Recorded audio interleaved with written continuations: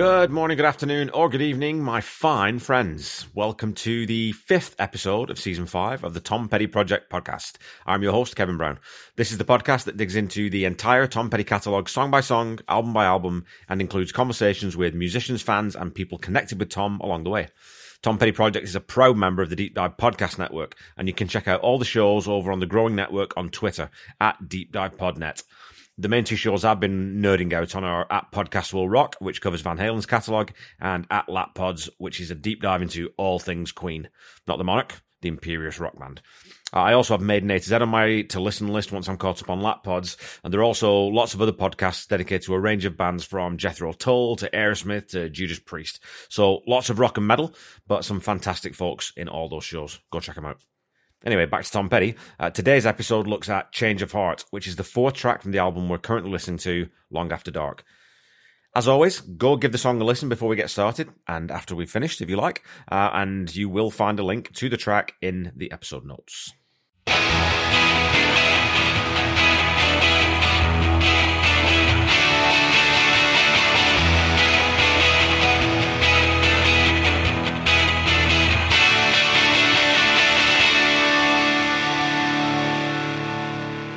Change of Heart was the second single released from Long After Dark, at least in the US, and has as its B-side the frivolously fun Heartbreakers Beach Party.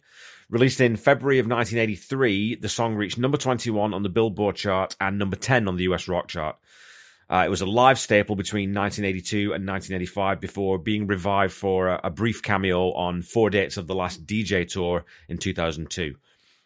In conversations with Tom Petty, Paul Zolo asks Tom about those live performances and mentions that both Tom and Mike had said in the past that they didn't want to go back to the place where the song came from, which would seem to suggest that it's a direct commentary on Tom's personal life. Tom says, "We played it so much in those days, and we did do it live later. We did it just out of the blue when we did the Last DJ tour. For the encore, we did a few oldies for the people for sitting through the new album." The song was Tom's attempt to write something inspired by Jeff Lynne's use of chords in Electric Light Orchestra, ELO, and particularly the song Do Ya. When you listen to that track, and again I'll put a link in the episode notes to that, you can certainly hear the influence. Tom reveals that he wanted Jeff to produce the Heartbreakers' second album, You're Gonna Get It, but that never worked out. So what a wonderful twist of fate that, a decade later, he would form a band with Jeff Lynne, along with a couple of his heroes, Traveling Wilburys.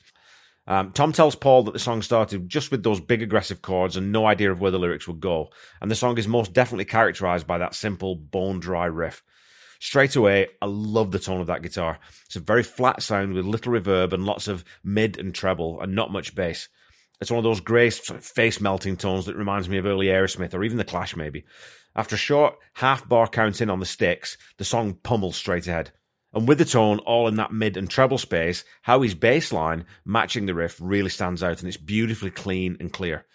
And then you get Mike's mandolin-esque second guitar part coming in after the first 4 bars. But after that, really direct intro, we're straight into the first verse, and the second guitar drops back out to give all the space to the guitars and the vocal. And up to now, into that sort of through the intro and into the verse, Benmont's song is not audible. Certainly not on the studio recording, and when you watch the live video, you can see he's playing very little there too through the verses. In the pre-chorus, we get the dynamic shift into the open chords with Mike adding sort of very simple 2 and 3 note fills as well as the minor chord change. We also hear Tom take the edge right off his voice and croon his way almost through this section before building the rasp back up as Stan crashes us into the chorus with those huge floor tom snare hits. Stan sounds like, he sounds like he's trying to nail his drums down to the ground with Bonham-like intensity. The chorus then rips right back into the main riff, with Benmont's organ now sitting in that treble space to lean back into that sort of bigger, fuller sound that the Heartbreakers like to do during choruses. And the organ part that he's playing, again, is really subtle, and as usual, it's just providing that sonic width to the upper range frequency. Again, as usual, Jimmy Iovine and Shelley Yakis get the mix exactly where it needs to be. And as the last chords of the chorus decay, you really hear that organ shimmering through the lead back into the second verse. If you listen really carefully in that last measure, right around 108, 109, there's another sublimely subtle little string bend from Mike, mixed more into the left channel that I simply hadn't noticed before. And I know I've said this a zillion times already, and I'll probably say it a zillion and thrice more, but all those simple elements to these songs, they don't need, quote-unquote, need to be there, and likely the song would be just as strong without them, but they really do make everything just that little bit more intricate and interesting. Another little creative decision that you can miss is how Stan leads out of the pre-chorus into the verse. So out of that first verse, he has those titanic floor tom and snare hits. Ba, ba, ba, ba, ba. But if you listen to how he comes out of the second pre-chorus, the last hit is actually a snare flam and not a snare paired with the tom. So for you non-nerd, non-drummers out there, a flam is when you hit a drum, it's usually the snare, with both sticks at slightly different times. So a regular snare hit would be ba, and a flam is more ba ba. So you do that by lifting one hand higher than the other and dropping them onto the drum with the same velocity, achieving that double hit. It's almost like an echoed sound. So if you think about, that's your regular snare hit, and a flam is, so it's almost like da, right? So that's the sound you get. And so again, Stan just drops that in to that last note coming out of the second pre-chorus into the second verse. So again, it's just a neat little touch to take the song somewhere slightly different without you necessarily hearing it or noticing it. In the chorus, you also hear some tambourine playing double time to, again, add a little bit more texture into that percussive section. And another thing I hadn't noticed until tonight was during that last 4 bars of the chorus, where it shifts to that minor and suspended progression, Benmont's playing C A in that sort of A minor chord on the piano. It's mixed fairly low, and it's just those 2 notes in this run-through, but it's one more small detail that I think shows how focused the Heartbreakers were on putting exactly as much into a song as they could without it ever being too much. I talked last week about how much I love the bridge to Deliver Me, the song we talked about last week. The middle 8 section in this song is way more simple, and rather than sort of relieving tension or changing the tempo or tonality of the song, it sort of just changes the chord progression slightly and leans into that pre-chorus open chord feel. And it does have that characteristic Heartbreakers extra bar leading out and into the chorus and outro, but rather than the tone of the bridge changing, this time it's the lyrics, and I'll talk about the lyrics shortly, but up to this point, they're much less definitive in projecting the singer's feelings. You know, the verses and chorus feel very much like someone trying to work through and arrive at a decision, where the bridge feels more like that decision's actually been reached. In the last chorus, we get Benmont higher in the mix again, and that piano fill actually becomes a broken A minor chord, so 3 notes now instead of 2. And we also hear Mike cut loose with it. You know, it's as close to a solo as this song gets in that fade out. It's almost more like an extended guitar fill, but the tone and the way that Mike plays it really reminds me of some of the licks and choices he makes on the instrumentation that would go on to become Boys of Summer, Don Henley's song. You know, just has a sort of a similar vibrato and depth to the guitar tone to my ear. So if you listen from about, 250, that's where he starts putting in those slides and that sort of that distinct vibrato. One last thing I noticed before, and wondered if I'd imagined it, and found out when I was listening through again tonight that I haven't, is a really noticeable sort of, it's not a bum note, but it's a discordant note, or it sounds discordant at 3:10 in that outro. You know, it's repeated as part of a fuller chord as the song is almost fully faded out, and it's definitely just a suspended note. It's not a bad note. But that first instance is mixed so high that it just sounds a little bit jarring to me. So I haven't said much about Howie so far on this album, and again on this song, he's just holding down that bottom end. He does add in some neat little broken chords in the pre-chorus and drops down to the lowest notes in the chorus, which again gives it a really sort of booming bass quality. But overall, it's mainly just sitting underneath the riff and taking up the bass frequency that the guitar doesn't occupy.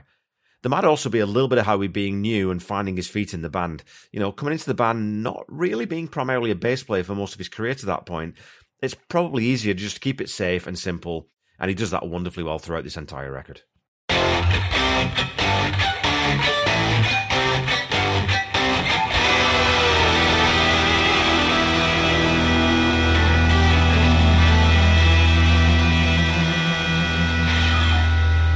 Okay, folks, it's that time again. It is time for some petty trivia. Your question from last week was this. Of the 16 Heartbreakers and solo albums, 2 contain 3 songs with the word you in the title. Which 2 albums are they? So I made it a little bit easier and I gave you this one in a multiple choice format. So the choices I gave you were A, You're Gonna Get It and Long After Dark. B, Full Moon Fever and Hypnotic Eye. C, Echo and The Last DJ. Or D, Wildflowers and Hard Promises. So, as I mentioned in last week's episode, I've started making these questions multiple choice, and I'm going to post them all as polls on Twitter, just to give it a bit more, we have a bit more fun with it. So, the result of the poll this week was a dead heat between options A and D, with both receiving 38.5% of the votes. So, that means that 38.5% of you were correct. The answer is, drumroll please, Wildflowers and Hard Promises. From Wildflowers, we have You Don't Know How It Feels, You Wreck Me, and Crawling Back to You. And from Hard Promises, the 3 songs, all from side 2, are Letting You Go, I Think About You, and You Can Still Change Your Mind. I would add that I wasn't counting your, you've, or you'll even though you could make a strong literary argument that those are contractions and that the word you does appear. But thankfully, it wouldn't have actually made a difference to the pairs that I picked, so I think the question was as clear as it needed to be. Your question this week is this. Which one of the following is not a side project for at least one of the Heartbreakers? So your options are A, Speaker Wars, B, Blue Stingrays, C, Silver, or D, the 360 Band. So which one of those does not feature a current or past Heartbreaker?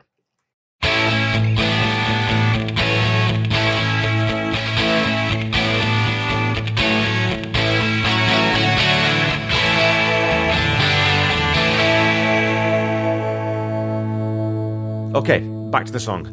Vocally, this is Tom getting further into that sort of head voice range rather than his chest voice and really clipping off his vocal in the verses. The first half of those verses are pretty much all single-syllable words, which allows Tom to deliver them very rhythmically to match the sort of the meter of the riff. He's not in full refugee snarl, but he certainly builds into that. So when he goes into "It Gets Me Down," that's where we get that trademark petty rasp to lead us into the chorus. You also hear Howie's superb high harmony in the chorus, which would become so much a trademark of their live act. The bridge features another vocal change with Tom letting the words trail off and not finishing the syllables. So, whoa, yeah, oh boy, and oh me, oh my, drift into a fade beautifully. Lyrically, it's another excellent piece of concise, direct songwriting on this album and features some really, really, really strong lines. First of all, the verses don't have a consistent, stereotypical rock rhyming scheme, and Tom loved to play around with that form. The first verse has the second and fourth lines coupled, but the second verse has no rhyming scheme at all.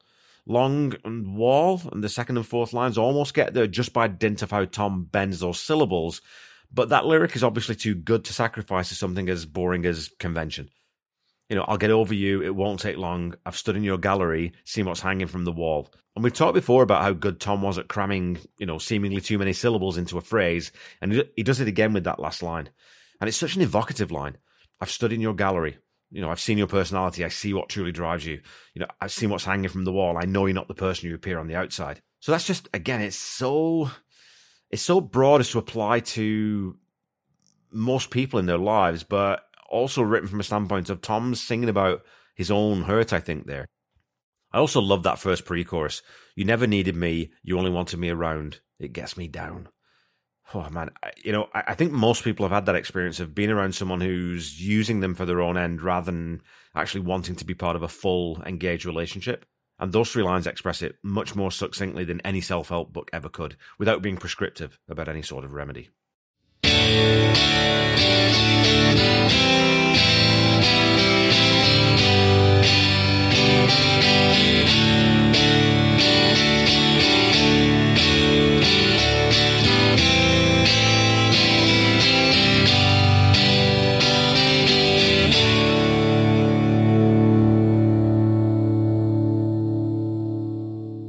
Okay, folks, that's all for this week again. I find it genuinely astonishing that Change of Heart didn't make it onto the Greatest Hits album. I know that executives like having new tracks on those releases, and you have to argue that Mary Jane's Last Dance is actually a Greatest Hit. One of the very few sort of new tracks on any Greatest Hits that actually belong there.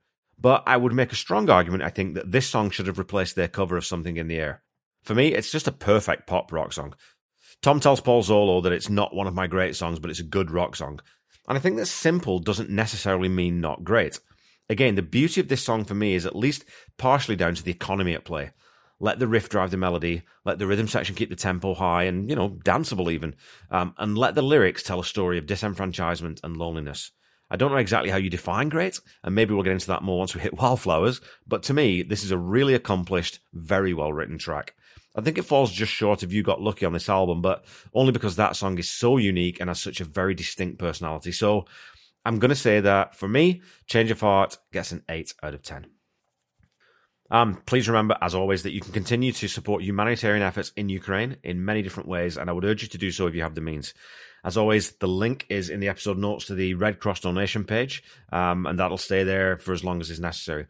I did want to say at this point a quick thanks to my friend Pete Nestor for flagging my using the archaic the before Ukraine. I was always saying the Ukraine. And I didn't actually realize that this is a throwback to when Ukraine was a part of the Soviet Union.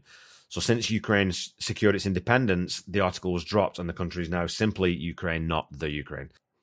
Thanks also to my friend and colleague Natalia Morgan, who's a first-generation Ukrainian, and clarified this for me. My apologies if my use of the incorrect name caused anyone any offence. Please know that this occurred out of ignorance rather than any sort of intent. Don't forget to follow me on Facebook and Instagram at The Tom Petty Project and on Twitter at Tom Petty Project. And of course, you can always find me on YouTube. So go follow, like, subscribe, all those types of things. And again, I always say, but just leave a review or a rating if you haven't done already. It makes a difference with algorithms and that kind of stuff. And you know, if you don't want to leave a review or a rating and you just want to keep listening, that's perfectly great too. I don't mind at all. Keep talking to me on social media. Again, the conversations that I have with you guys are a huge part of why I enjoy doing this podcast and what keeps me coming back and doing these things. Also, don't forget that the Tom Petty Project is not affiliated with the Tom Petty Estate in any way. And if you're looking for Tom's music, please visit the official YouTube channel to find what you're looking for, or go to Spotify, Apple Music, wherever you get your streams. And make sure you go to tompetty.com for official merchandise.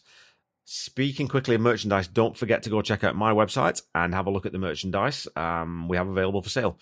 All the money made from sales of that merch is donated to MusiCares to support artists and people working within the music industry. And especially during and in the aftermath of the pandemic, independent artists really need our support. So I figured, that's a good charity to send that money to.